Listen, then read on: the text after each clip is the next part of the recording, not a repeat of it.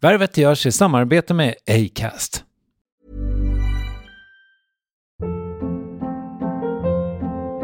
Hold up. What was that? Boring. No flavor. That was as bad as those leftovers you ate all week. Keke Palmer here, and it's time to say hello to something fresh and guilt-free. Hello Fresh. Jazz up dinner with pecan-crusted chicken or garlic butter shrimp scampi. Now that's music to my mouth. Hello Fresh. Let's get this dinner party started. Discover all the delicious possibilities at hellofresh.com. It's that time of the year. Your vacation is coming up. You can already hear the beach waves, feel the warm breeze, relax, and think about work. You really, really want it all to work out while you're away. Monday.com gives you and the team that peace of mind. When all work is on one platform and everyone's in sync, things just flow. Wherever you are, tap the banner to go to Monday.com. I'm Sandra, and I'm just the professional your small business was looking for. But you didn't hire me because you didn't use LinkedIn Jobs. LinkedIn has professionals you can't find anywhere else, including those who aren't actively looking for a new job, but might be open to the perfect role, like me. In a given month, over 70% of LinkedIn users don't visit other leading job sites. So if you're not looking on LinkedIn, you'll miss out on great candidates, like Sandra. Start hiring professionals like a professional. Post your free job on linkedin.com/achieve today. Värvet sponsras av SAS Eurobonus och SAS Eurobonus Mastercard. Och det här är ett budskap som jag tänker kan vara bra för den som antingen gillar guldkant på till exempel tillvaron eller för den som gillar att slå 2 flugor i en smäll. Om jag tittar på vad jag gör av med under en dag så är det typ 85% mat. Kanske tar jag en kaffe ute och relativt ofta unnar jag mig en lunch, men framförallt så handlar jag middagskäk och det blir nästan alltid ungefär 327 kronor. Och jag är förvisso med i alla mataffärers kundklubbar så jag får väl något slags luddig poäng på mina köp, men får jag poäng på allt, överallt? Jag får ju inte det och det är dumt, för visst, Eurobonus kan användas till resor, lounger och uppgraderingar, men otroligt mycket mer, som att bo på något av de 250 000 anslutna hotellen som finns att välja mellan. Perfekt om man vill ha en staycation med sin partner eller så. Få poäng på allt, överallt, och det börjar på SAS-Eurobonus-Mastercard.se. SAS-Eurobonus-Mastercard.se. Tack SAS Eurobonus och SAS Eurobonus Mastercard.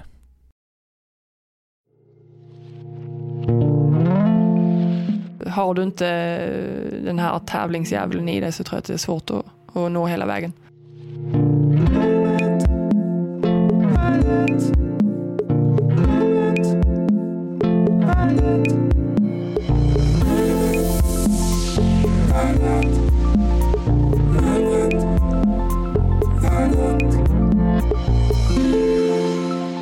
Hon är historisk, inte bara för att Nilla Fischer räknas till en av de bästa svenska fotbollsspelarna genom tiderna med nästan 20 år i landslaget. Hon har vunnit VM-brons, diamantbollen, brons i EM, Champions League, OS-silver och tyska ligan 3 gånger. Hon är den första svenskan som fått en fotbollsarena uppkallad efter sig och hon har valts in i världslaget 2 gånger. Utan också för att hon gjort ett av de mest uppmärksammade tacktalen i modern svensk historia.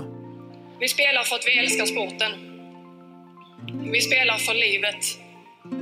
Därför vill jag säga till er tjejer: sluta aldrig att spela fotboll. Sluta aldrig att kämpa för jämställdhet. Och känn ingen tacksamhetsskuld, för vi är värda så mycket mer. Slår du upp ordet influencer i Cambridge Dictionary finns 2 definitioner. Dels en sån som får pengar för att prata om produkter i sociala medier. Dels att påverka hur andra människor beter sig eller i förlängningen hur de tänker. Mycket tyder på att Nilla Fischer haft den påverkan. Om någon timme ska hon berätta vad som har hänt sedan talet på Fotbollsgalan 2018. Efter flera år i en av Europas bästa klubbar, Wolfsburg, är hon nu tillbaka i Sverige och spelar back i Linköping. Fyllde just 36 år, siktet inställt på OS 2021. Men först värvet avsnitt 428. Här är Nilla Fischer inspelad på Linköping Arena. Hur mår du? Det är bra. Hur ser din tillvaro ut just nu då, sommaren 2020? Mycket hemma och påta i trädgården. Jag håller på att försöka odla diverse grönsaker. Så att, just nu tränar vi förmiddag, så är det iväg på träningen och sen hem och antingen hämta på förisen senare eller nu på semestern så vara med honom och familjen. Så att, men mycket ute och fixa och hålla mig sysselsatt. Vad odlar du? Potatis, morötter, bundbönor som jag fått lära mig nu att det tydligen inte är så gott. Eller har hört, jag har inte smakat dem än. Men okay. Jag tänkte bönor som bönor, men sockerärtor och vad har jag mer? Massa olika kryddor, rödbetor, squash. Låter som att du har mycket plats ju. Ja, vi har ganska stor plats, men jag har dem i pallkragar så att det är liksom små odlingar. Jag fattar. Är det nytt för dig att odla? Ja, det är det. Det är någon ny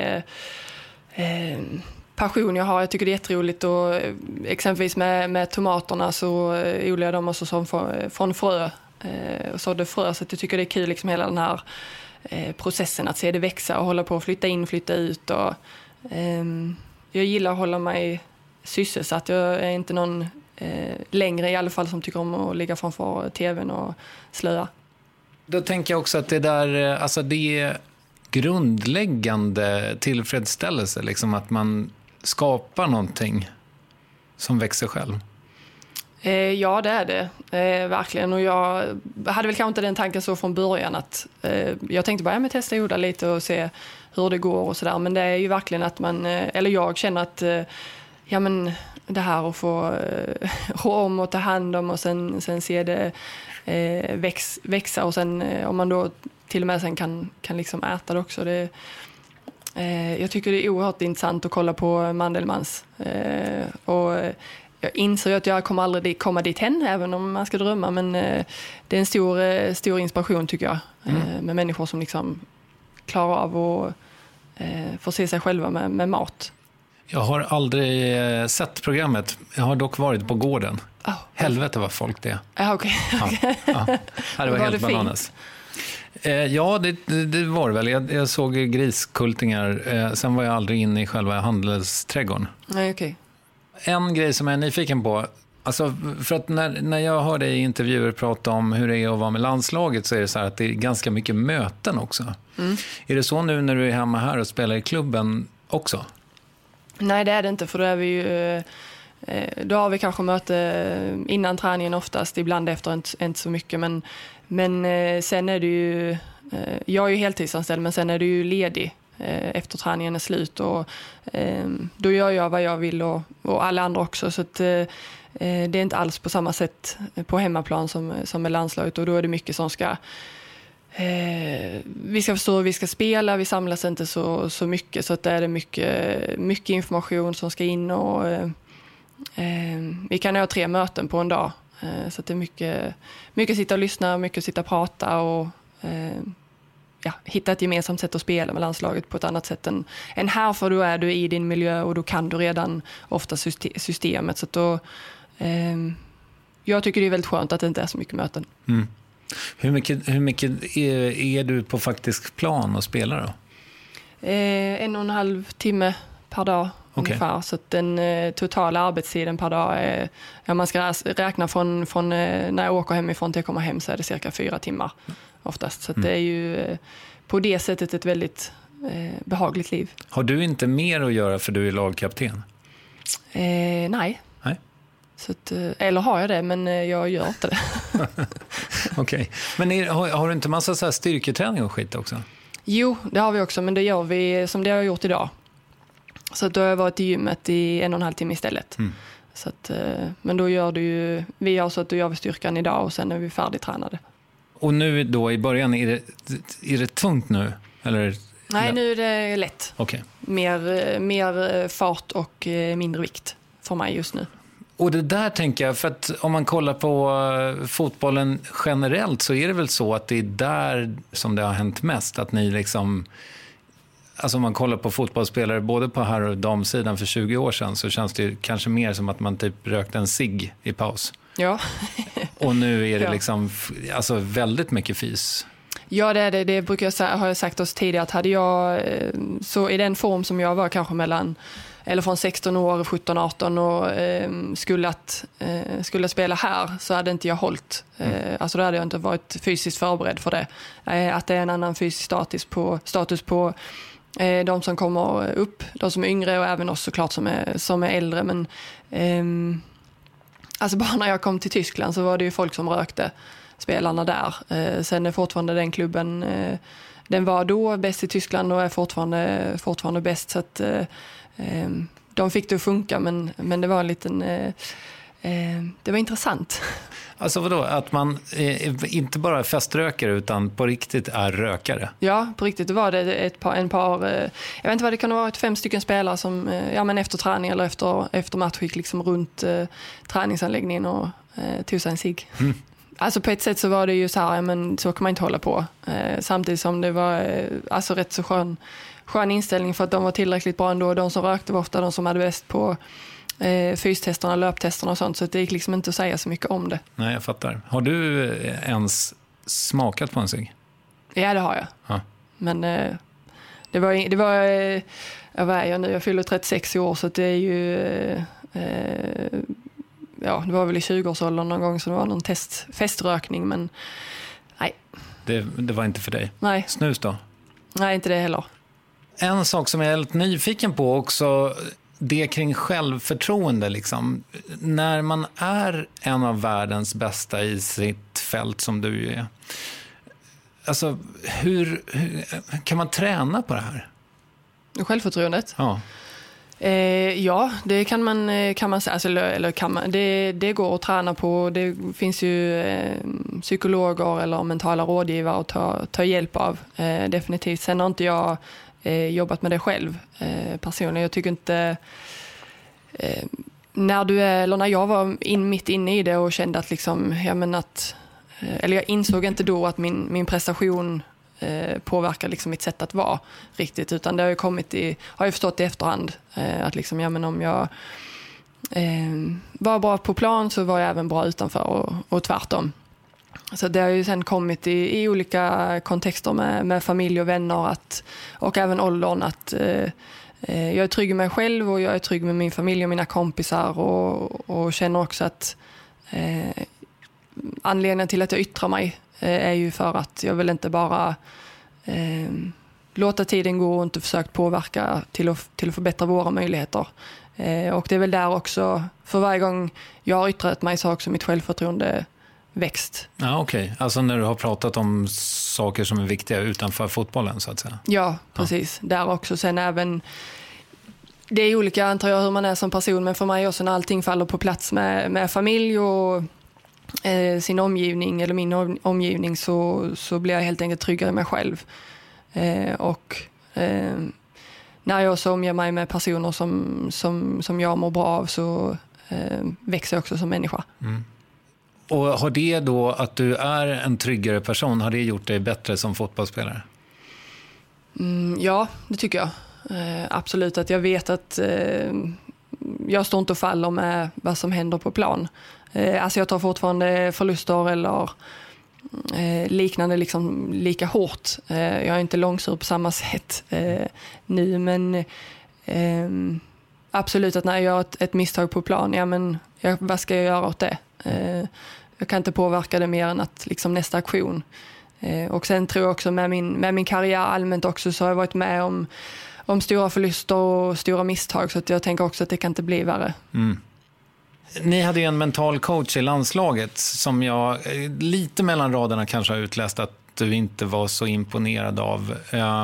Men finns det någon så här mental coaching som har funkat för dig? Eller du har inte tagit del av det? Jo, och sen skulle jag väl kanske inte säga att jag inte var imponerad av henne, men för mig har det funkat bättre med en idrottspsykolog, att jobba med någon som är mer inläst på själva ämnet liksom med idrott och prestation inom idrott.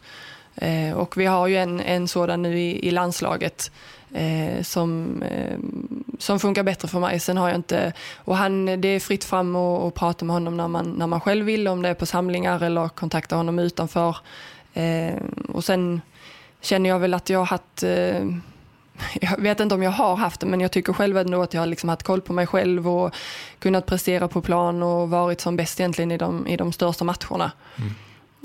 Men annars så tycker jag tycker definitivt att vi lagidrottare kan bli mycket bättre på mental rådgivning eller ta individuell hjälp. Att inte alltid bara göra som resten av laget. Hur mycket färgar det där? För det måste ju ni känna också, du som alltid jobbar i grupp. Liksom, om det finns människor som liksom har sviktande självförtroende. Du som kapten, känner du ett ansvar för det?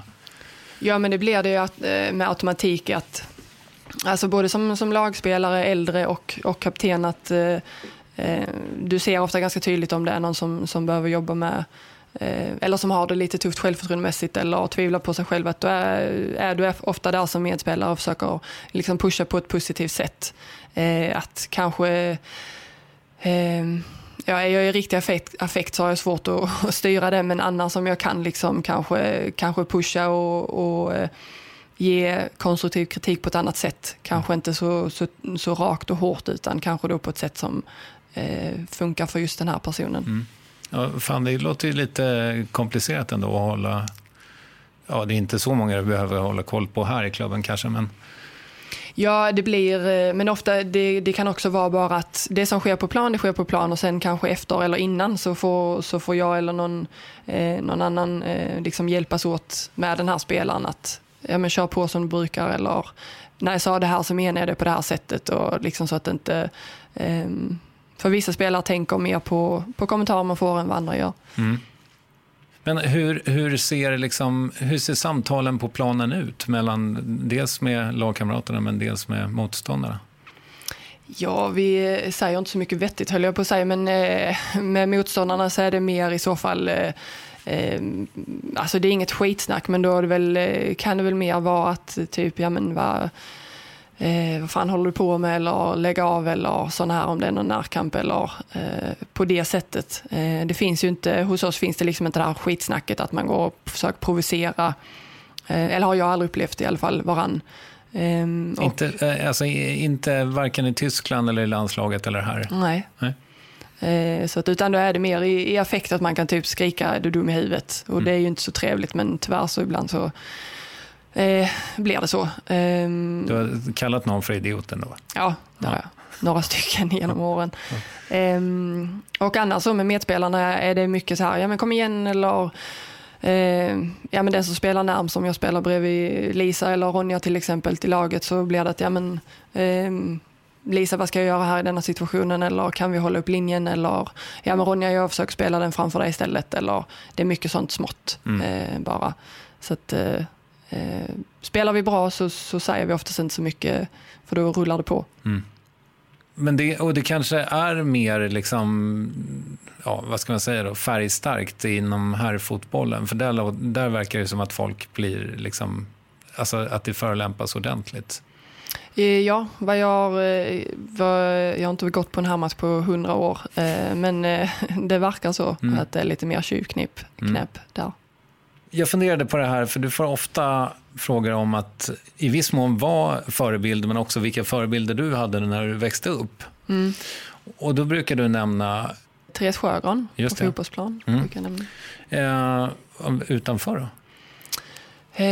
Jag hade inte så många förebilder så som jag tänkte på utanför för fotbollen faktiskt. Så att, hade du inga planscher på väggarna? Alltså i så fall var det ju någon sån musik, alltså någon typ, jag älskade Whitney Houston när jag var liten, så jag hade ju hennes mamma hade hennes LP, så den spelade jag ofta nere i källaren, men jag vet inte om jag hade någon plansch. Och annars var det kanske när jag var, alltså om jag lyssnade på Hanson också.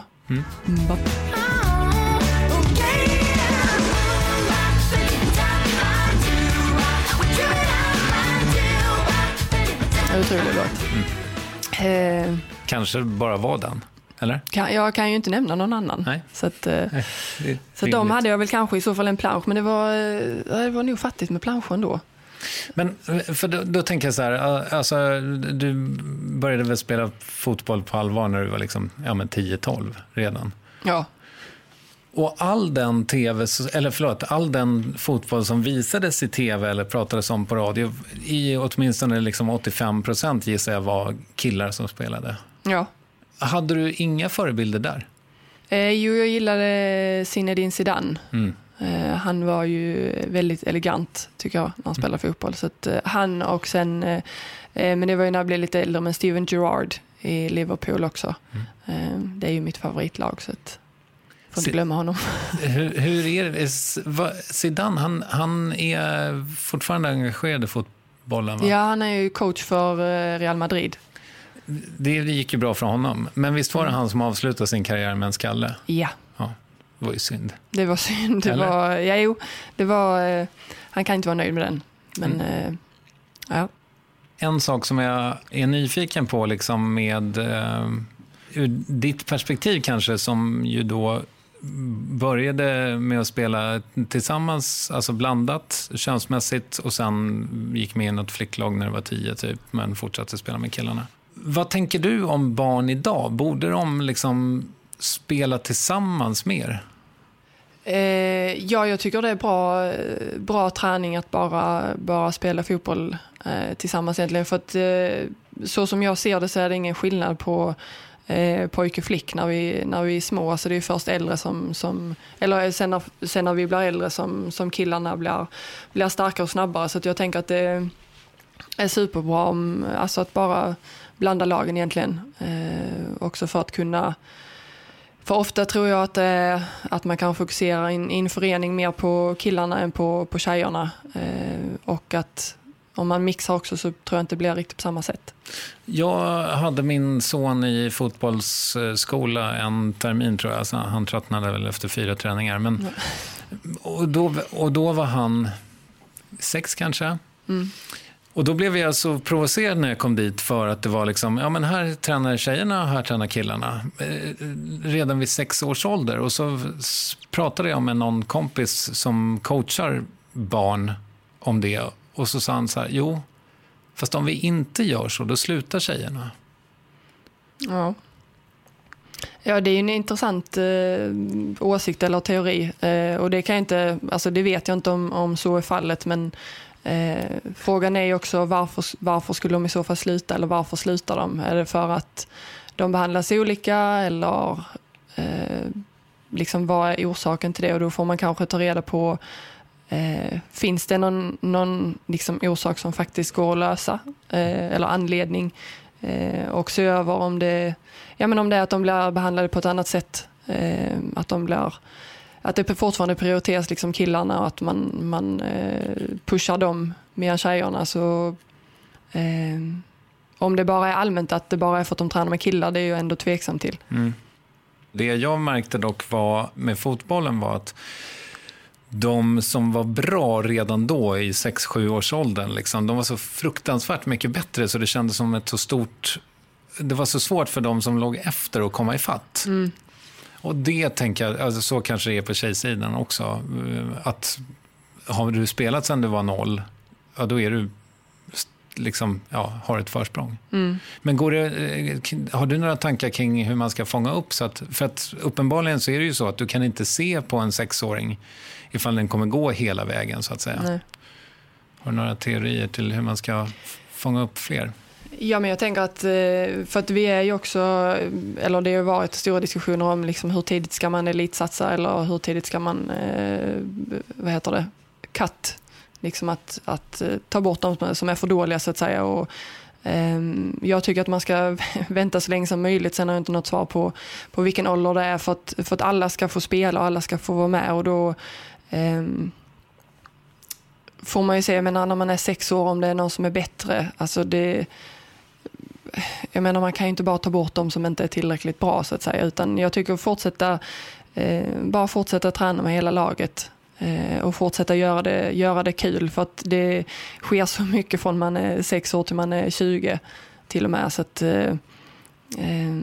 jag tror om det är någon som aldrig testar fotboll förrän man är 6 år, jag tror inte det tar så lång tid innan den personen i så fall är i fatt eller i närheten av de som är bättre.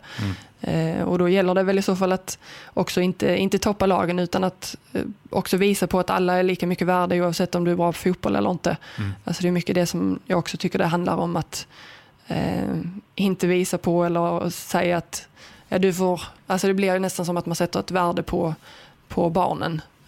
Och jag tycker att det måste man verkligen tänka sig för, att låta alla vara med och alla spela. Jag har inte varit på tillräckligt många klubbar och sett hur barnen behandlas eller hur man gör, utan det är mycket vad som står i tidningarna eller vad jag hör ryktesvägen att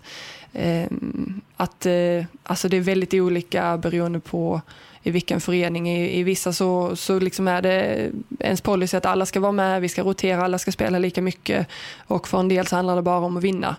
Och då blir det inte att du roterar på samma sätt, och jag tror väl kanske att det säkert ser olika ut i olika sporter, men också framförallt i olika föreningar och klubbar, hur pass inkluderande man är och hur pass man väljer att bara gå för vinster liksom när barnen är så små. För mig är det fel sätt eller fel väg att gå. Mm.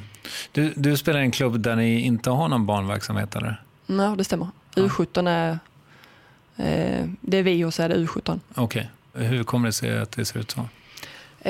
Ja, det vet jag inte. Det är jag fel person att fråga på eller svara på, men jag tänker att jag tror också för oss allmänt i Sverige för damfotbollen att jag tror att i och med att vi inte har samma ekonomiska styrka som de största lagen ute i Europa, så tror jag att det är en väg vi måste gå, att ha hela vägen från liksom, fotbollsskola upp till damlag, för att kunna ta hand om våra egna talanger och få in spelare underifrån, för att kunna hitta våra egna stjärnor och även bredda vår trupp. Och jag hoppas att det är någonting som kommer sen. Så får vi se. Jag vet inte riktigt hur det ser ut i planerna här i verksamheten. Men jag tror överlag i Sverige att det är något som vi behöver lösa. Mm. Bland det vackraste som finns tycker jag med idrottsvärlden just med barn är ju alla jävla tränare och funktionärer som åker ut till olika hallar varenda helg och jobbar liksom med våra barn. Det är otroligt vackert. Jag vill bara säga det. Ja, nej, jag håller med. Jag är väldigt imponerad. Jag kommer ihåg det från när jag var liten, att alla ledare och att mamma eller pappa satt liksom hela kvällen eller hela dagen för att vi skulle spela en turnering eller sånt, och så sprang man där åt korvmackor och drack och boy emellanåt och sånt, så att det är fina minnen som skapas. Mm. Du, jag tänker, hur viktig är maten liksom för att du ska funka och må bra? Den är viktig, eller den är extremt viktig. Att som idag så glömde jag lunchen hemma. Så att det går här i slutet av den här intervjun. Ja, jag fattar, där av bananen. Där av bananen, så att om jag får blodsockerfall här så får jag hugga den. Men annars så det handlar ju mycket för oss idrottare bara att vi ska äta liksom kontinuerligt, och vi ska äta oavsett om vi är hungriga eller inte, för att vi behöver få i oss den näringen just då för att kunna prestera. Så det är väl någonting som jag ser fram emot sen. Att äta det jag vill äta och äta när jag är hungrig, inte bara för att jag ska. Men alltså det som är bra för mig är att jag älskar mat och jag älskar att laga mat. Så att på det sättet blir det mycket lättare än om det hade varit tvärtom. Så att, men ja, det har gått en del pasta och ris och potatis. Mm. Är det du helst lagar? Jag lagar mycket, jag älskar pasta. Men annars så... Du får också äta det, din jävel. Ja, hur mycket jag vill nästan. Ja. Så att, det får väl jag med. Det är bara det att du har en tendens att fastna på mig kanske. Ja. Nej, men annars så är det mycket, och annars alltså mycket så här marinera och grejer tycker jag är roligt, och testa nya recept. Jag försöker äta väldigt mycket vegetariskt.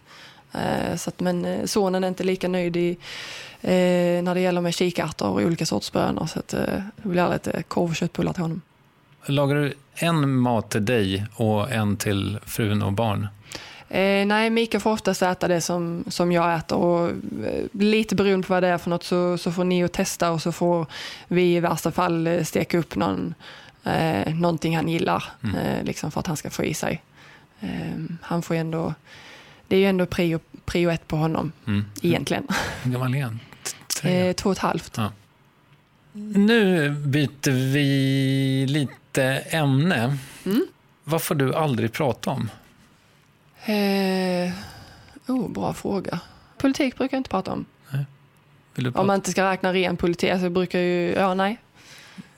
Vill du prata lite politik? Ja, det beror på vad du har för frågor. Nej, jag är inte jätteinsatt i... Det här är ju väldigt improviserat eftersom jag visste inte vad du... Nej, musik pratar jag inte så mycket om. Nej, men jag har fått intrycket av att du inte har någon musiksmak.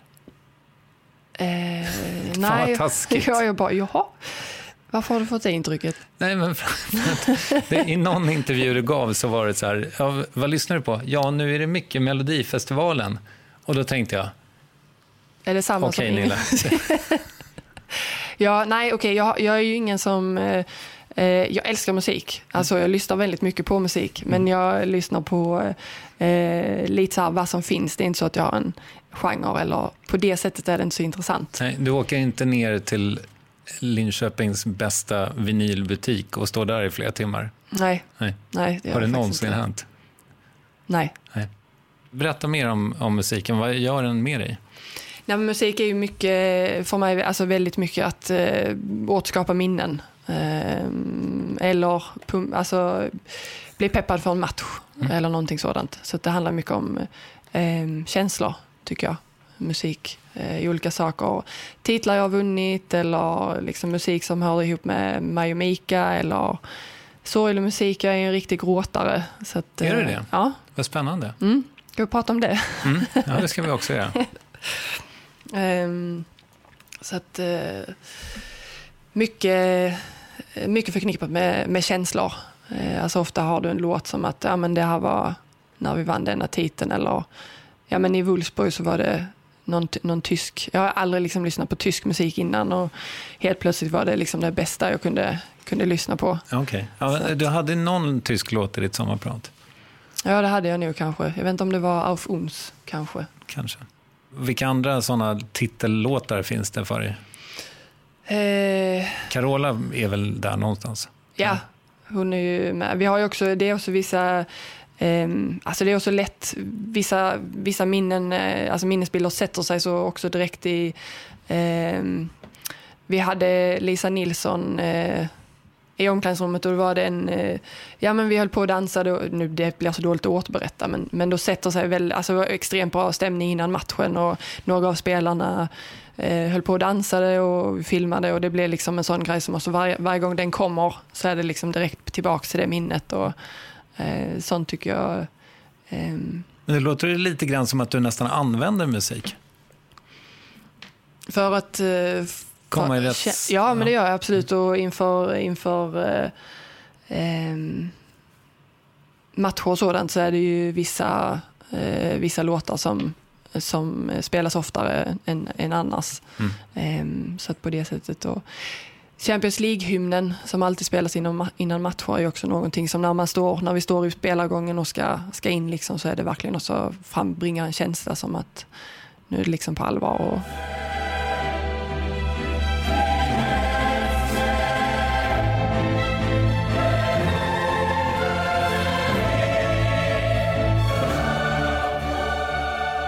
är det bitterljuvt att lyssna på den då? Lite, för jag är ju på ålders höst. Så att jag har inte så många försök kvar att spela Champions League. Men det är både och för att jag har vunnit en titel och jag försöker ta med mig det. Jag har även förlorat finaler så att, men den frambringar känslor i alla fall. Vad sätter du på när du vill gråta då? Ja, men lite kärlekslåtar. Någon Sarah Dawn Finer eller liknande eller Beyoncé eller så här så kan det vara allt möjligt. Varför vill du gråta? Nej, men att det är bra. Jag tror att ibland så bara blir det att jag lyssnar på den musiken och gråter. Ibland är det liksom inte planerat att nu ska jag gråta, men jag tror att det är bra att få ut känslor. Att Jag kan vara en sån som går och bär på, kan vara små, eller exempelvis med att vara småirriterad eller upprörd över någonting och så går och bär på det och sen så exploderar jag exploderar ska jag inte säga, men blir jättearg eller sur för någon minsta grej. Och samma, att gå runt och bära på sorg eller vara ledsen tror jag inte är bra, utan att liksom få känna på riktigt tror jag är nyttigt. Sen vet jag inte om mina nära skulle säga att jag är jättebra på det, men något jag kan jobba med. Okay. Men jag tror att det är bra. Mika håller inte med om att du får ur dig dina känslor? Nej, hon kan nog tycka att jag kan bli bättre på det. Okay.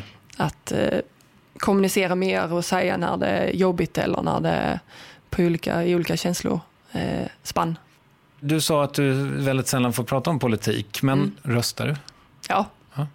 Vill du säga på vad? Rött. Ja, okej. Varför är det viktigt? Att rösta? Ja, eller varför har du hjärtat till vänster?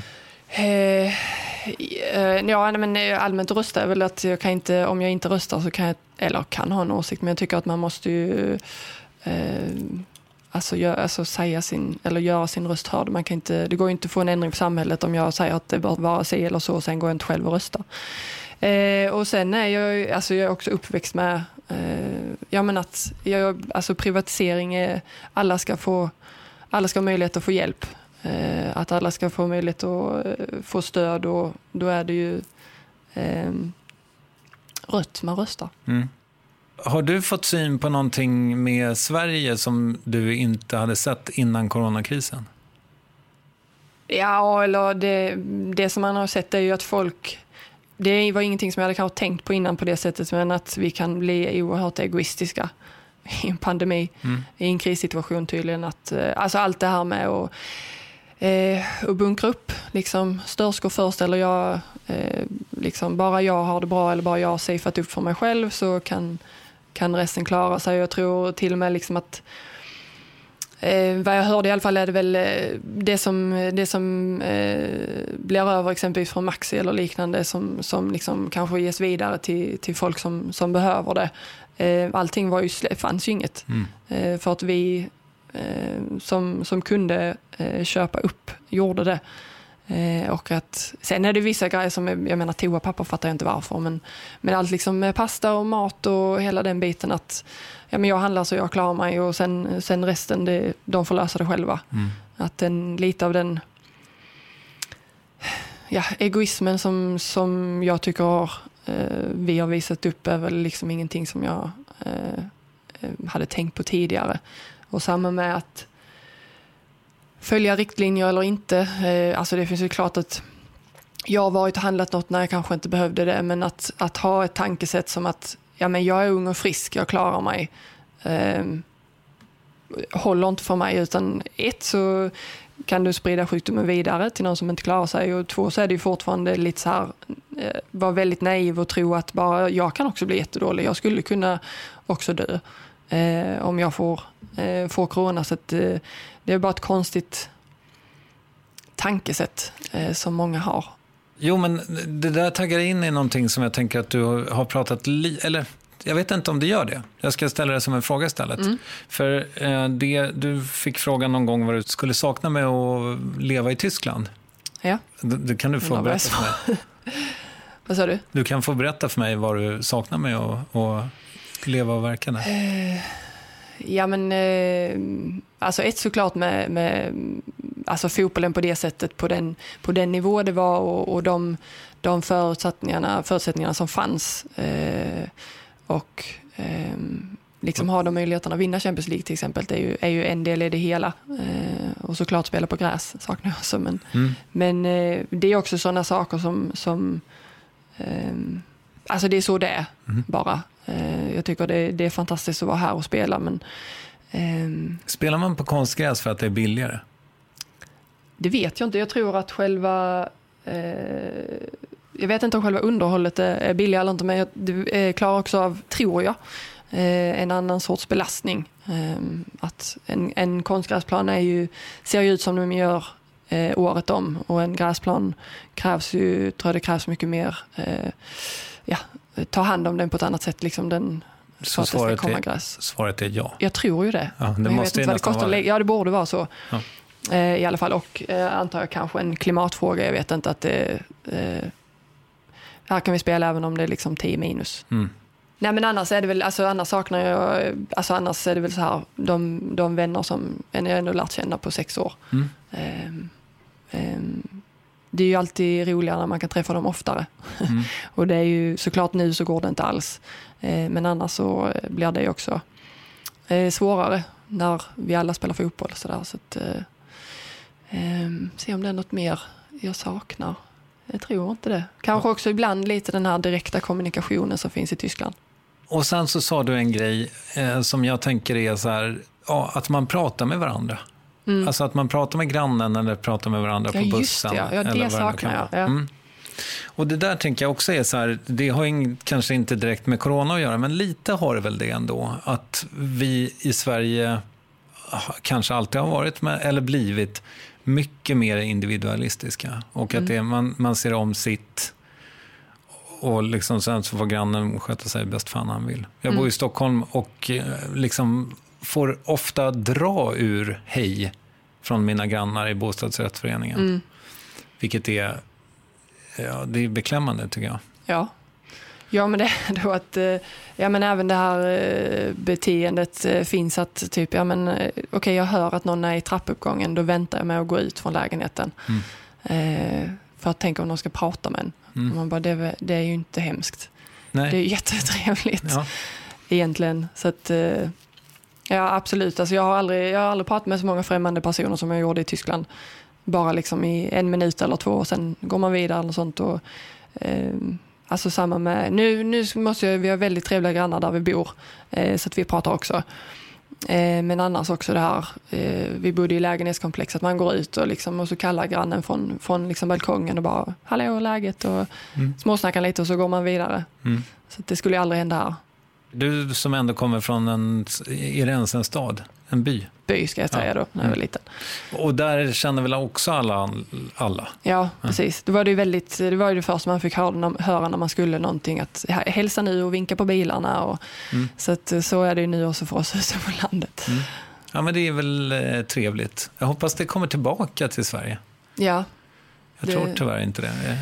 Nej, det känns nog långt dit. Jag undrar vad det kommer sig av också. Jag vet inte. Vad jag hör också när man pratar med folk som inte är från Sverige, så är det väl så här, ja men ni är trevliga när man lär känna er. Det är bara det tar ju inte en dag eller 2 utan det kan ju ta ett halvår att lära känna. Ja, men så det är ju det är så tråkigt. Så att, jag vet inte. Sen kan jag kan ju alltid säga att jag är inte den bästa på när det kommer nya spelare och sånt och liksom vara frågsam och pratsam och sådär. Så där kan jag väl också step it up. Saknar du det där sociala så pass att du skulle kunna tänka dig att flytta tillbaka till Tyskland vid någon tidpunkt? Eller flytta någon annanstans? Nej, det känner jag inte. Jag har ju ändå mina närmsta vänner här. Så att, men jag hade kunnat flytta hit några från Tyskland också. Så att jag får jobba på det. Nej, så att jag har ju min närmsta familj och mina närmsta vänner här, så att det känns bra. Kommer ni bo kvar i Linköping när din karriär är över? Det tror jag. Mika jobbar ju här. Man ska aldrig säga aldrig, men jag tror nog att det är här som vi liksom kommer att bo resten av livet. Ryan Reynolds here from Mint Mobile. With the price of just about everything going up during inflation, we thought we'd bring our prices down. So to help us, we brought in a reverse auctioneer, which is apparently a thing.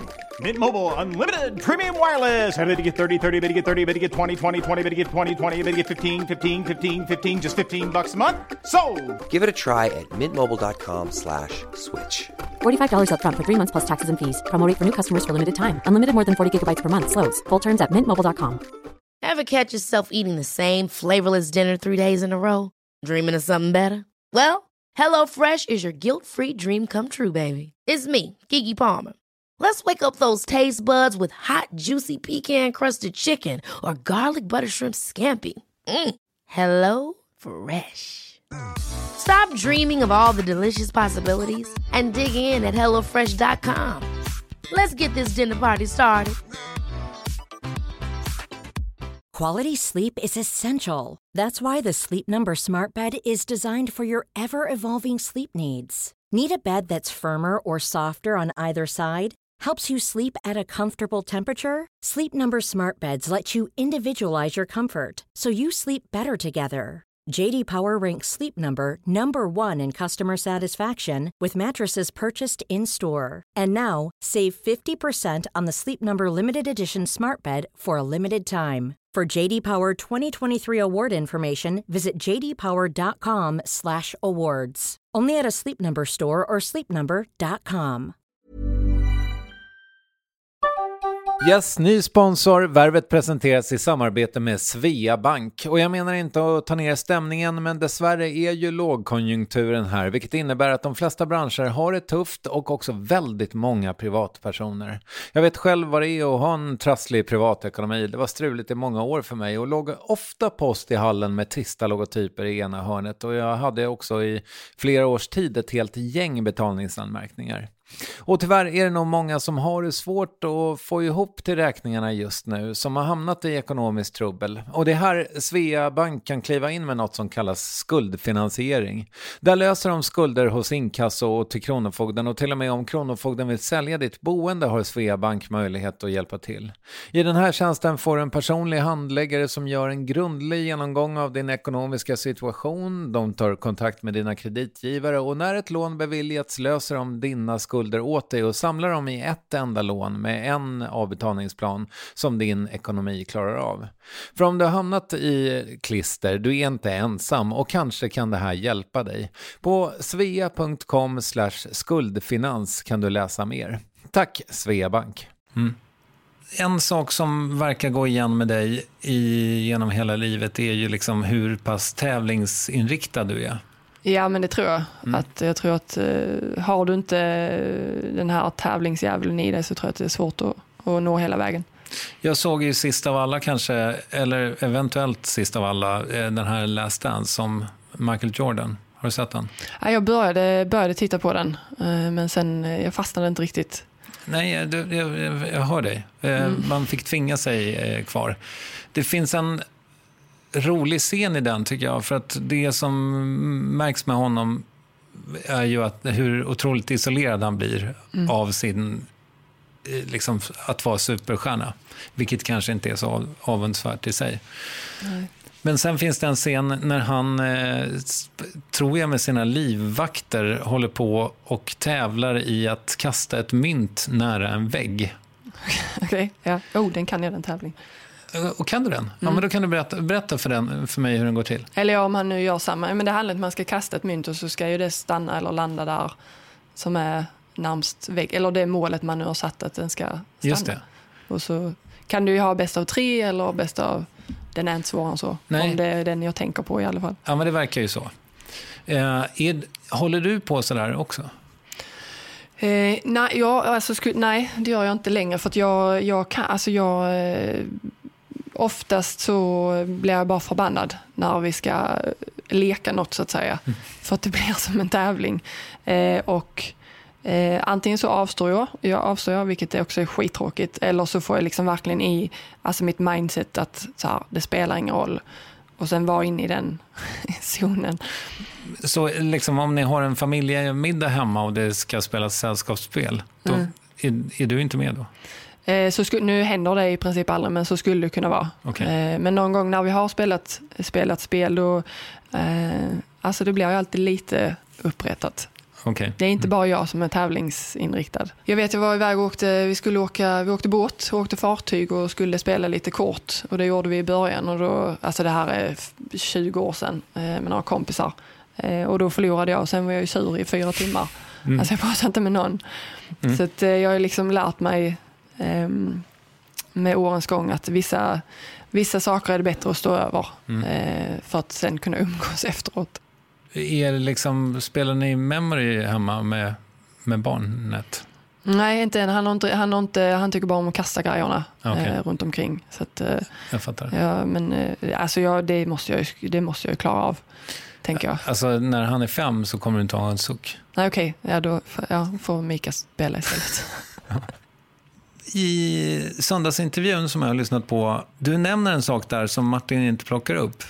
Och det är att du säger att när du testade att jobba som brandman en gång så fick du en panikattack. Ja, ungefär. Vi fick ju göra... Vi gjorde med laget. Jag tror det var med MFF på den tiden. Så fick vi testa på att göra... Vi skulle in i ett trångt utrymme i någon gång. Eller liksom krypa längs med och försöka få ut en person där. Om jag inte visste det innan så visste jag det då att jag liksom hatar trånga utrymmen. Så att jag fick ju bara börja skratta. Jag tog mig inte ut. Utan de fick ju typ hjälpa mig ut för jag fick liksom panik. Det var ändå en positiv panikattack på det sättet så att jag liksom började skratta och inte blev rädd på det sättet. Men nej, jag kunde inte, de fick dra ut mig. När kände du av din klaustrofobi senast? Är den kvar? Ja, den är kvar. Jag brukar inte ut, alltså det är om vi ska åka hiss och så tränger sig alla in och så tycker man ju det är kul när någon är lite rädd. Men då brukar jag liksom, men ni får lägga av. Så att, men jag utsätter mig ju inte i de situationer om jag inte måste. Så att, men då förstod jag i alla fall att jag inte kunde bli brandman. Är liksom panikångest, är det någonting du har haft eller har? Nej, det är det inte. Det är bara den gången jag har haft liksom riktig panik på det sättet. Så att, sen vet jag inte om jag skulle... om det bara är ett sånt sammanhang som jag skulle kunna få en panikångestattack eller om det är något annat. Jag har inte utforskat det så att det skulle jag vill ju inte utsätta mig för det igen heller så att jag håller mig borta från trånga utrymmen. Sen så nämner du också i ditt sommar att du har haft migrän. Ja. Och det låter ju också pissjobbigt. Ja. Eller det låter ju pissjobbigt. Det låter inte så jobbigt ifall man en gång i en tunnel har fått lite panik och skrattar. Nej, precis. Alltså det är någonting som jag alltid har haft i princip. Vad ska jag säga, kanske sen 14 års ålder. Jag kan inte riktigt komma ihåg. Men, så att i perioder går det jättebra och sen så får jag lite sämre perioder. Och vet inte riktigt när det ska det komma. Sen är det ju mer att jag är ju inte brukbar. Alltså när jag väl har migrän utan då är jag ju körd. Så att, men du har inte missat matcher för det här? Jo, jag har missat... en gång var det kunde jag spela en halvlek. Och sen fick jag det i halvlek så då var det... testade jag att spela vidare men det gick inte. Och sen... jag har nu aldrig fått det så jag faktiskt... missat. Jag har fått det dagen innan match. Så att det har varit lite tufft att spela. Men annars har det varit under träningar mestadels. Eller efteråt liksom. Vad händer? Vad gör det med dig? Men då, oftast är det att jag får domningar i händerna och sen att min tunga också domnar bort och känns som att den svullnar upp. Och sen får jag huvudvärk och liksom synfel. Så jag kan inte... Jag ser att du sitter där men jag ser inga konturer i princip. Så då måste jag ta lite piller och gå och lägga mig och får se hur länge det varar egentligen. För pillret det tar inte bort det utan... Det blir oftast bättre men det beror på också lite hur tidigt jag får tag i min migränmedicin om jag har det med mig eller inte, vilket jag inte alltid har, men får jag i den ganska tidigt så brukar det ta bort det värsta. Så att, men det är lite, pesten gör mig ganska illamående också så att det är lite blandat. Men är det här någonting du vet vad det beror på? Ser du något mönster? Nej, inte egentligen. Jag tror, alltså många gånger så har det att göra med att jag har varit stressad eller haft liksom mycket att göra någonting och sen att jag då får en dags vila eller får lugn och ro, att det då släpper liksom stressen och pressen och då får jag migrän. Men ibland så har jag det även det känns det som efter en fysisk ansträngning att det blir på något sätt för mycket och att det då kommer. Och när du är i ett sånt här skov, hur ofta händer det då? Det händer inte så ofta nu. Så att, för jag tycker jag har fått hittat liksom ta mer hand om mig själv och bättre på att sitta och slappna av än tidigare. Så att Men alltså det kan ju vara allt från varje månad till varannan månad och alltså kanske 2 veckor efter varandra och så, men det är inte så, jag tycker inte längre att det är något stort problem för mig. För det kommer inte så ofta. Bara det att jag är helt utslagen när det väl dyker upp. Men den medicin du har, det gör att du ändå kan fungera då, eller? Ja, det brukar ta ett dygn tills liksom huvudvärken är helt borta. Och sen kanske kan det ta bara, beroende på illa liksom attacken är, så kan det vara så att efter 2 timmar så kan jag liksom ändå ta mig upp och fungera. Vad säger dina läkare om det här? Nej, de har väl inte egentligen... alltså, jag vet, det finns nu ingen riktigt så här... I och med att jag inte hittar ett tydligt symptom på exakt när det ska komma eller ett exakt mönster, så finns det inte så mycket att göra åt det. Utan jag har testat också... Nu sen jag kom hem så går jag mer regelbundet på akupunktur, för det kan hjälpa. Ingefära är väldigt bra. Och äta tydligen, om det nu stämmer, men jag testar allt, tänker jag. Så att det inte, alltså de är mer så här, men du får kolla din syn och försöka leva så hälsosamt som det går. Det går inte så mycket, går inte att göra så mycket annat. Har du synfel? Ja, jag har något, det är det som är det roliga, för jag har gjort både de syntesterna i Tyskland, så jag är lite osäker på vad för synfel jag har. Men jag har glasögon när jag ska slappna av, kolla på tv eller köra bil och så. Tror du att Lionel Messi, alltså tror du någon hade löst det åt honom ifall det var han som hade den här migränen? Jag tror kanske att de hade haft andra möjligheter att kolla upp honom, men jag tror ju faktiskt inte att det finns någon direkt lösning på migrän. Nej. Jag tänker på det här med medicinering och det. Alltså, är det svårt att... blir du dopingtestad ofta? Nej, inte ofta. Det brukar vara i samband med mästerskap. Eller i samband med landslaget så är det ibland dopingkontrollanter så att vi får göra. Men då dras det ju... alltså på något sätt så är det liksom lottas. Det är vem som ska göra det. Och då brukar det vara 2 eller 3 från varje lag. Så att det är någon gång per år kanske. Jag trodde kanske att du skulle behöva göra det varje vecka eller så. Nej. Så har det aldrig varit. Nej, jag vet ju inte hur ofta andra idrottare blir testade, men och de kan också komma ut här, alltså på Allsvenskan, och också att vi ska kontrolleras då. Och då brukar det också vara 2 eller 3 stycken. Så att, men det är inte ofta. För det känns som en sån jävla jobbig grej att alltså just så här allergimediciner och skit, alltså att det kan ge utslag för grejer som man inte tänker själv skulle vara doping. Ja, men det finns ju, du måste ju, alltså det är ju så att man har ju sitt egna, det är ju helt på ens egna ansvar att kolla upp medicinerna. Och det finns ju en lista någonstans online som du kan kolla vilka mediciner som är godkända eller inte godkända, och sen så kan du även få olika former av dispens, alltså för astmamedicin eller något sånt. Så att alltså jag har inte behövt ta så mycket i olika preparat, så att då blir det inte någon stress i det hela. Är det ett problem i liksom fotboll på din nivå? Nej, eller inte enligt mig. Det tror jag absolut inte. Jag har inte hört om något dopingfall inom fotbollen här, och det är inte så många som liksom har särskilda mediciner. Det enda som jag vet är när det är astma medicin som man i så fall har dispens för. Hur viktig är tränaren för dig som spelare? Alltså jag tycker det är viktigt att ha en tränare som är passion, alltså som man märker liksom brinner för sitt jobb. Att tränaren är där för att göra det bästa för laget hela tiden. Och sen annars så tycker jag det handlar mycket om, alltså för mig i alla fall, att det är jag som ska liksom hitta vad det är som jag är där för att prestera, och jag ska göra det bästa jag kan varje träning, oavsett tränare.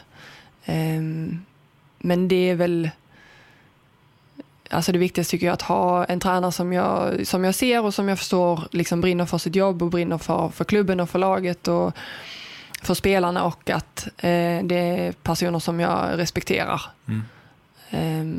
Och skulle man hamna i en situation där det inte är så är det ändå upp till dig som anställd att liksom prestera. Har du haft tränare som du inte har kommit överens med? Nej. Nej, det tror jag inte. Jag tror inte jag ljuger nu i alla fall. Du tror inte det? Nej, men jag kan inte minnas i alla fall att jag har haft tränare som jag inte kommit överens med. Sen finns det tränare som man kommer bättre överens med än andra. Men... Om det går bra för ett lag, är det tränarens förtjänst då? Det är både och, tycker jag. Att det är även laget som ska prestera till syvende och sist. Sen är det ju tränaren som lägger upp liksom träning och matchplan och sådant, så det är väl det går hand i hand. Tycker jag. Men det är ju alltid, om det går dåligt är det ju alltid tränaren som sparkas och inte spelarna. Jag antar att det är den personen mycket som plockar ut truppen också, vilka som faktiskt ska spela. Det verkar ju svårt. Ja, definitivt. Att det inte, alltså det är inget enkelt jobb att vara tränare. Vi har det lättare på det sättet att vi kommer bara hit och så gör vi det som vi blir tillsagda att göra och sen går vi hem. Så att det är ju beroende på hur många spelare du har, på hur bra spelare du har, desto svårare kan det vara att ta ut truppen. Och jag menar, det är alltid någon som blir besviken eller som tycker det är fel lag som startar när man inte själv spelar kanske. Så att, men det ingår ju också i jobbet att i så fall kunna ta den diskussionen med den eller de spelarna. Så att, men det är väl en av anledningarna till att jag skulle tycka det var jobbigt att vara tränare. Att liksom plocka ut och ta bort några. Ja, just det. Och du har heller inga planer på att bli det? Nej, inte de närmsta. Jag skulle väl säga i alla fall inte de närmsta 10 åren efter jag har slutat spela. Sen ska man aldrig säga aldrig, men nej, det är inget. Och det blir liksom då blir det samma liv igen. Då blir det liksom träningarna och helgerna och ingen den här planerade, det går inte att planera livet riktigt. Nej. Fast du får äta vad du vill. Som tränare, ja. Men det får ju oavsett jobb ju. Men det är sant. Fast nu kan du inte göra det riktigt. Nej. Sen en grej som, jag menar, om vi pratar om förut, får du alltid få prata, eller aldrig få prata om, så i någonting som du alltid har fått prata om de senaste 2 åren. Det är ju ett tal som du höll. Ja, jag vet inte om du minns det. Ja, lite minns jag. Ja. Men, och det fick ju en oerhörd uppmärksamhet och så vidare. Men vad har hänt sedan dess? Ja, men jag tycker att alltså intresset överlag för damfotboll har ju växt ännu mer. Sen är inte det tack vare mitt tal liksom världen över, men om man ser de steg som vi har tagit så finns det ett annat intresse. Om man ser till VM var det över 1 miljard tittare. Det var massa folk på plats. Och när vi kom hem så var det ju, många var det på Götaplatsen, 35 000 eller något sånt som tog emot oss. Så att det har ju ändå, det känns som att vi slår igenom mer för varje år som går. Det är ju ligamatcher ute i Europa som har haft 60 000, 80 000 åskådare. Landskamper, England, Tyskland hade väl 90 000 tror jag på Wembley. Så att, och jag tror att också att vi fler och fler vågar liksom sticka ut hakan och fler vågar säga sin mening, och även att alltså en del klubbar tar också större steg i sin satsning, skulle jag säga. Man jobbar med marknadsföring och reklam på ett annat sätt än tidigare, och även förutsättningarna för lagen. Det finns ju någon slags känns det liksom på Svenska fotbollförbundsnivå som att alltså att det händer saker för er som landslag och så? Ja, men det tycker jag väl ändå att det gör. Det är ju svårt också att se exakt alltså vad det är som sker. Vi ser ju inte det jobb eller vad som händer på förbundet, men att vi alltså om man nu får säga Coca-Cola så det är ju också en sådan sak som liksom skedde med deras kampanj, att de gjorde precis samma kampanj med oss som med herrarna året innan. Det är ju ett statement i sig. Sen är det ju liksom Coca-Cola som står för det. Men det är ju ett stort steg som vi tar liksom i rätt riktning, att vi gör det, Coca-Cola och förbundet. Att det faktiskt sker.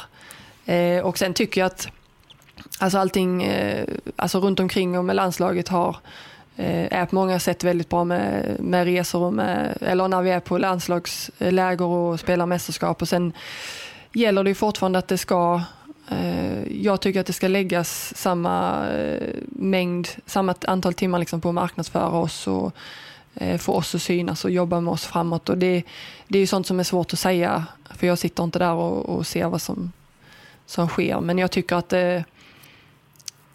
det märks ju definitivt från tiden från jag började tills nu, så har det ju skett mycket på förbundsnivå. Om de skulle ringa och erbjuda dig jobb när du lägger fotbollsskorna på hyllan? Ja, det beror på vad det är för jobb. Ja. Jämställdhetsansvarig? Ja, absolut. Då är jag med. Ja. Du är med i landslaget? Ja, alltså jag har inte sagt att nej, jag vill inte spela landslaget mer. Nej. Så att, och sen blir det ju uttagen varje gång det är läger. Men händer det någonting nu? Nej, nu har vi, jag vet inte ens när vi har nästa samling. Vi har samlingar planerade i år.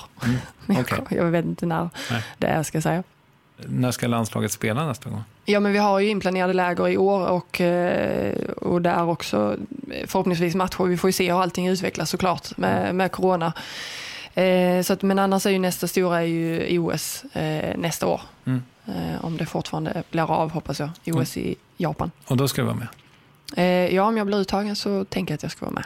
Om jag har räknat rätt så har du 1 år kvar på ditt kontrakt här, eller?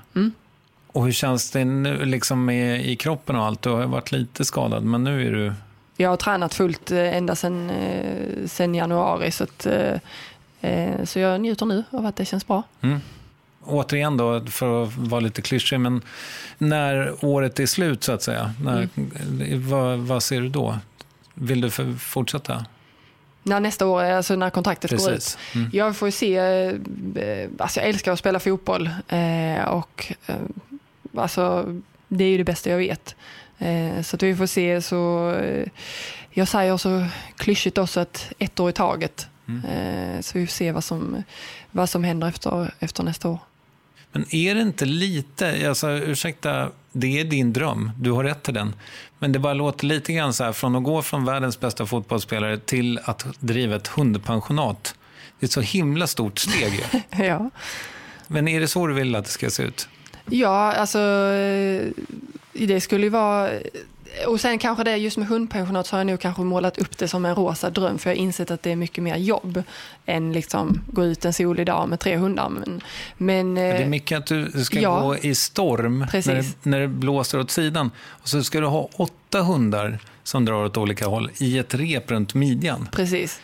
Just det där repet runt midjan tycker jag, det är det som gör att jag inte är så peppad på det jobbet. Nej, alltså det kanske det får ju se sen när väl, och jag förstår att jag kommer verkligen sakna fotbollen extremt mycket, alltså allt, hela livsstilen och spela matcher och lagkamrater och liksom hela det.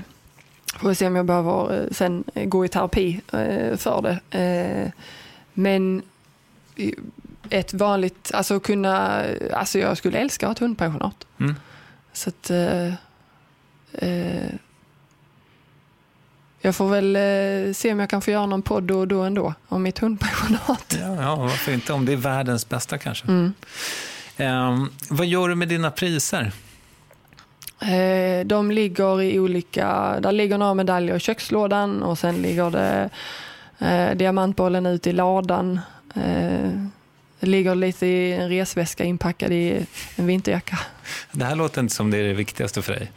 Nej, alltså Jag vet liksom inte varför ska jag ha dem framme. Alltså de betyder extremt mycket. Men jag ser ingen... Jag går inte och gottar. Jag tror inte att jag skulle liksom, när jag hade haft dem hängande i något rum och bara gå in och bara, wow. Alltså, jag vet att jag har vunnit dem och vilket betyder extremt mycket och att, men sen de trivs bra där i. Har du ett hemmagym?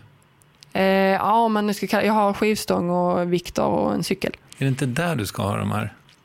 Ja, men det är ju ladan, så att diamantbollen är där i alla fall. Och resväskan med de andra grejerna är också där inne. Ja, jag fattar. Ja, nej, men det låter väl rimligt att jag vet inte hur det skulle se ut annars. Alltså, har du varit hemma hos någon som har haft alla grejer uppe liksom? Nej, jag har varit hemma. Pernilla Harder, hon har haft i Tyskland så hade hon någon av sina bollar och priser på en snygg byrå, möbel, någon rumsavdelare-aktigt. Det var jättefint, för det var fina, det var de här bollarna som man får för årets forward eller något sånt. Så det var väldigt fint. Men jag har ingen sån möbel. Ingen spiselkrans? Nej. Jag får... jag vet inte, jag kanske spika upp den på väggen bara. Ja. Jag tänkte bara kring att spela fotboll, så gissar jag i alla fall att jag skulle nog lägga mig till med ganska mycket ritualer. Och har du också mycket sånt? Skrock, ritualer? Jag har nog ingenting kvar egentligen. Jag hade, när jag var yngre, eller jag var inte så många år sedan, men då hade jag att jag skulle ta på liksom ena skon. Jag skulle ta på mig skorna först och sen ta av dem igen. Och sen var jag tvungen att då ta på rätt. Jag vet inte om jag började med vänster eller om jag började med höger. Liksom i rätt ordning. Och sen skulle strumporna dras upp först. För att sen dras ner för att ta benskydden då också i samma ordning som skorna. Liksom vänster eller höger. Och det ena med det tredje tänkte jag säga. Mycket med benskydden och skorna var det. Men sen blev sen kom jag till slut blev det att jag visste inte vilka som var rätt. Alltså vilket, och då blev det ju helt mindfuck. Ja. Så då funkar inte den ritualen längre. Nej. Nej, och annars nej, jag har egentligen, men annars är det liksom jag skickar ett WhatsApp till Mika typ innan matchen. Det är väl den, och det glömde jag senast, men det vann vi ändå. Men det har varit det enda som jag har kvar egentligen. Vad skriver du då? Jag var rädd om dig, älskar dig, puss. Ja. Typ så. Följer hon dig? Alltså när du tittar, lyssnar hon när hon inte är med? Ja, det gör hon. Hon kollar. Hon är inte så allmänt fotbollsintresserad eller var inte, men hon har alltid följt matcherna. Det började med att hon satt och läste ekonominyheterna på läktaren, men nu kollar hon på matcherna också. En sak som också återkommer kring dig är ju, och du nämnde det för en stund sedan själv, att du kan inte riktigt bara slappna av, alltså över tid. Hur länge har du varit, du har liksom jobbat med det här nu i 30 år? Nej, vad blir det? 20 år? Ja. 20 år, förlåt. Ja. Jag började spela när jag var 5, men sen 10-12 år och så liksom på riktigt. Ja, och sen alltså, i princip proffs väl sen du var 16-ish? Inte proffs på att jag inte behövde jobba, men på men högsta nivå. Ja. Semiproffs då? Semiproffs, ja. Det var ju oerhört fattigt betalt. Så att, men jag fick en peng för att spela fotboll. Ja, 500 spänn på match tror jag. Ja, vunnit en match. Jaha, okej. Fick du ingenting ifall du torskade? Nej. Det var ändå bra. Det var därför man kämpar som en galning. Ja. Hur länge har du varit ledig som mest? Men vi har ju ledigt har vi ju minst 3 veckor sammanhängande semester som vi har. Och ibland längre. Eller här i Sverige blir det ju lite längre för att vi spelar vår-höst. Men då, alltså om man ska säga sett till utan träning så är det väl en vecka ungefär. Okay. Sen känner jag att jag behöver röra på mig. Märker du av att du är ledig en vecka? Alltså i kroppen? Ja, det är alltid lite segt. Alltså 1 så har den inte lika ont. Och sen 2 så det är ändå lite segt att komma igång. Men vadå? Du har alltid ont någonstans? Ja, skulle jag nu ändå säga. Vad har du ont just nu? Men men lite i mina fötter. Okej. Lite, ja, det känns lite överallt. Men jag har inte ont, alltså det är inte så att men det är ju alltid något som inte känns 100%. Och så har det varit då i 20 år? Nej, men kanske de senaste 5 år. Okej. Är så det. Ja, men det låter lite jobbigt tycker jag. Ja, nej. Alltså, eller jag tycker inte jag vänjer, eller man vänjer sig, tycker jag. Okay. Sen är det klart att det har varit skönare att inte känna någonting, men det är inte så det är. Hur ställer du dig till stretching? Jag sysslar inte med det. Nej. Men jag tror säkert att det vore bra att göra det. Okej. Det låter nästan som ett statement. Nej, alltså det är så tråkigt. Ja, okej. Bara. Så att och så tänker jag att men jag har inte stretchat under hela min karriär, så varför ska jag börja nu? Vilket jag fattar är idioti, men det är så det är bara just nu. Har du spelare i truppen som håller på med det? Ja, men alltså, absolut att där är spelare som alltså jag måste göra, när vi har uppvärmning och sånt så har vi lite rörelseövningar och då måste jag göra vad alla andra gör. Så att, men absolut att det finns spelare som stretchar efter träning eller efter match. Jag har ju i mitt yrke kanske träffat på en eller annan fotbollsspelare på elitnivå som herrar som lägger av i 37-årsåldern liksom. Och då är det verkar som att det är mer regel än undantag att de går in i något slags kris. Skillnaden för dem, i alla fall de här fallen som jag då har läst mig till eller känner till, då finns det ju kanske 50 miljoner på bankkontot. Du kommer kanske inte kunna ha det utrymmet liksom, och krisa i 2 år och bara ligga på soffan och fundera på vad du ska göra. Nej, eller? Jag har nog kanske utrymme att krisa i 1 månad. Ja, okej. Och sen får jag ta mig ur det direkt. Så att, alltså, jag tror att också folk kanske inte riktigt förstår en gigantiska ekonomiska skillnaden som det är. För att så är det verkligen, att det finns inte utrymme för mig att krisa, utan jag behöver direkt ut på arbetsmarknaden. Jag kan tycka verkligen att så här, på något slags Robin Hood-manér, att man skulle kunna bara flytta pengar från herrarna till damerna. Och kanske lite grann just i den här aspekten, för att jag antar att du har en helt okej lön. Men du har ju på samma sätt som vilken av killarna i landslaget som helst försakat din utbildning. Bara det att du inte har tjänat just massa pengar, så alltså, förstår du vad jag menar? Ja. Det är pensionsgrejen som jag tycker är mest beklämmande för er. Ja, men jag menar pension att vi inte har det säkerheten efteråt. Ja, men precis. Eftersom uppoffringen är ju lika stor, om inte större. Alltså det är ju så, vi gör samma uppoffring, vi gör samma jobb, vi utför samma antal timmar liksom, och hela den biten. Och sen, alltså, så är det ju alltid, om vi alltid gör som vi alltid har gjort, så kommer det alltid se precis likadant ut. Och nu systemet har ju varit sen vi började att de som har mest får mest, oavsett om det är liksom från FIFA, UEFA eller vilket förbund som helst.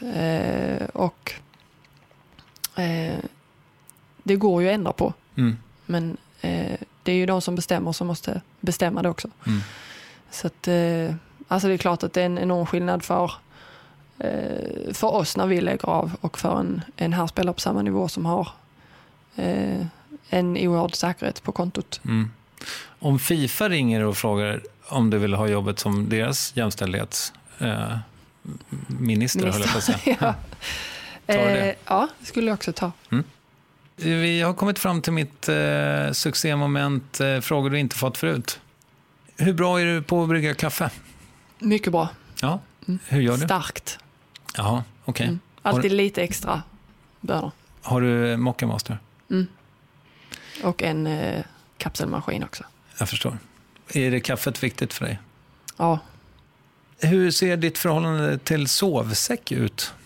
Det är inte så välutvecklat, tänkte jag säga, men det var länge sedan jag sov i sovsäck. Men det är lite obekvämt.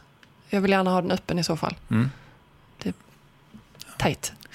Jag tänker mig att alltså, som fotbollsspelare, som ung i alla fall, då äger man en sovsäck. Mycket, en upplösbar sån madrassaktigt och en sovsäck.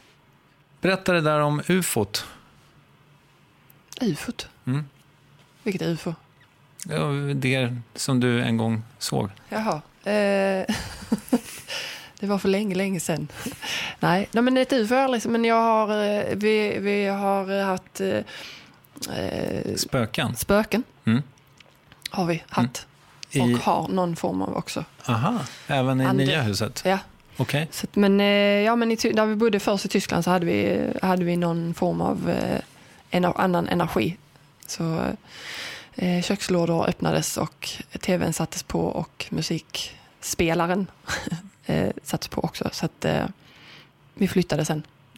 Av rädsla för spöket? Nej, vi flyttade för vi behövde ha en bättre lägenhet. Men det var ingen trevlig känsla. Den här energin, eller vad man ska säga, som vi har i huset nu är snäll. Okej. Men hur yttrar eller man att sig? jag inte... Ja, men det är fotsteg som hörs och som inte går att förklara riktigt. För Neo sover och hundarna ligger stilla. Jo, en sak som du ska eller har ägnat dig åt, och jag antar att du inte gör det så mycket nu med coronatider och så, men det är ju föreläsningar. Ja. Vad pratar du om då? Antingen så är det ju fotboll rent, alltså kanske karriärsmässigt och hur det har sett ut, eller så handlar det om fotboll och jämställdhet och genus. Så att jag hann inte med så mycket innan från när jag flyttade hem till det blev corona, så att det är ju bredvid mitt hundpensionat, så är det någonting som jag vill fortsätta med. Gick det bra de gånger du gjorde det? Ja, men det tycker jag ändå. Jag vet inte riktigt om man säger direkt till ansiktet heller till någon som har precis att föreläsa att vi tyckte du var dålig. Men jag fick positiv feedback efteråt i alla fall. Så att, får hoppas att det var sant. Har du haft det bra? Ja, det var väldigt trevligt. Stort tack för att du kom. Eller för att jag fick komma hit. Tack för att jag fick vara med. Ja, Nilla Fischer, vilken underbar skånska hon talar. Och vill du se henne spela blir det i skrivande stund svårt. All fotboll spelas för tomma läktare på grund av orsak, men matcherna streamas ju på internet. På linkopingfc.com finns info om det. Glidtackla dig gärna in på Värvets Instagram och kolla in uppvärvningar och skriv något till mig, vet jag. @Varvet är användarnamnet du vill följa där. Tack på förhand. Vi som gör Värvet, ja det är ju jag, Kristoffer Triumf, Mattias Nordgren och Acast, och vi går mot en kanonsäsong rent intervjumässigt, så stay tuned. Tack för att du lyssnade också. Hej då!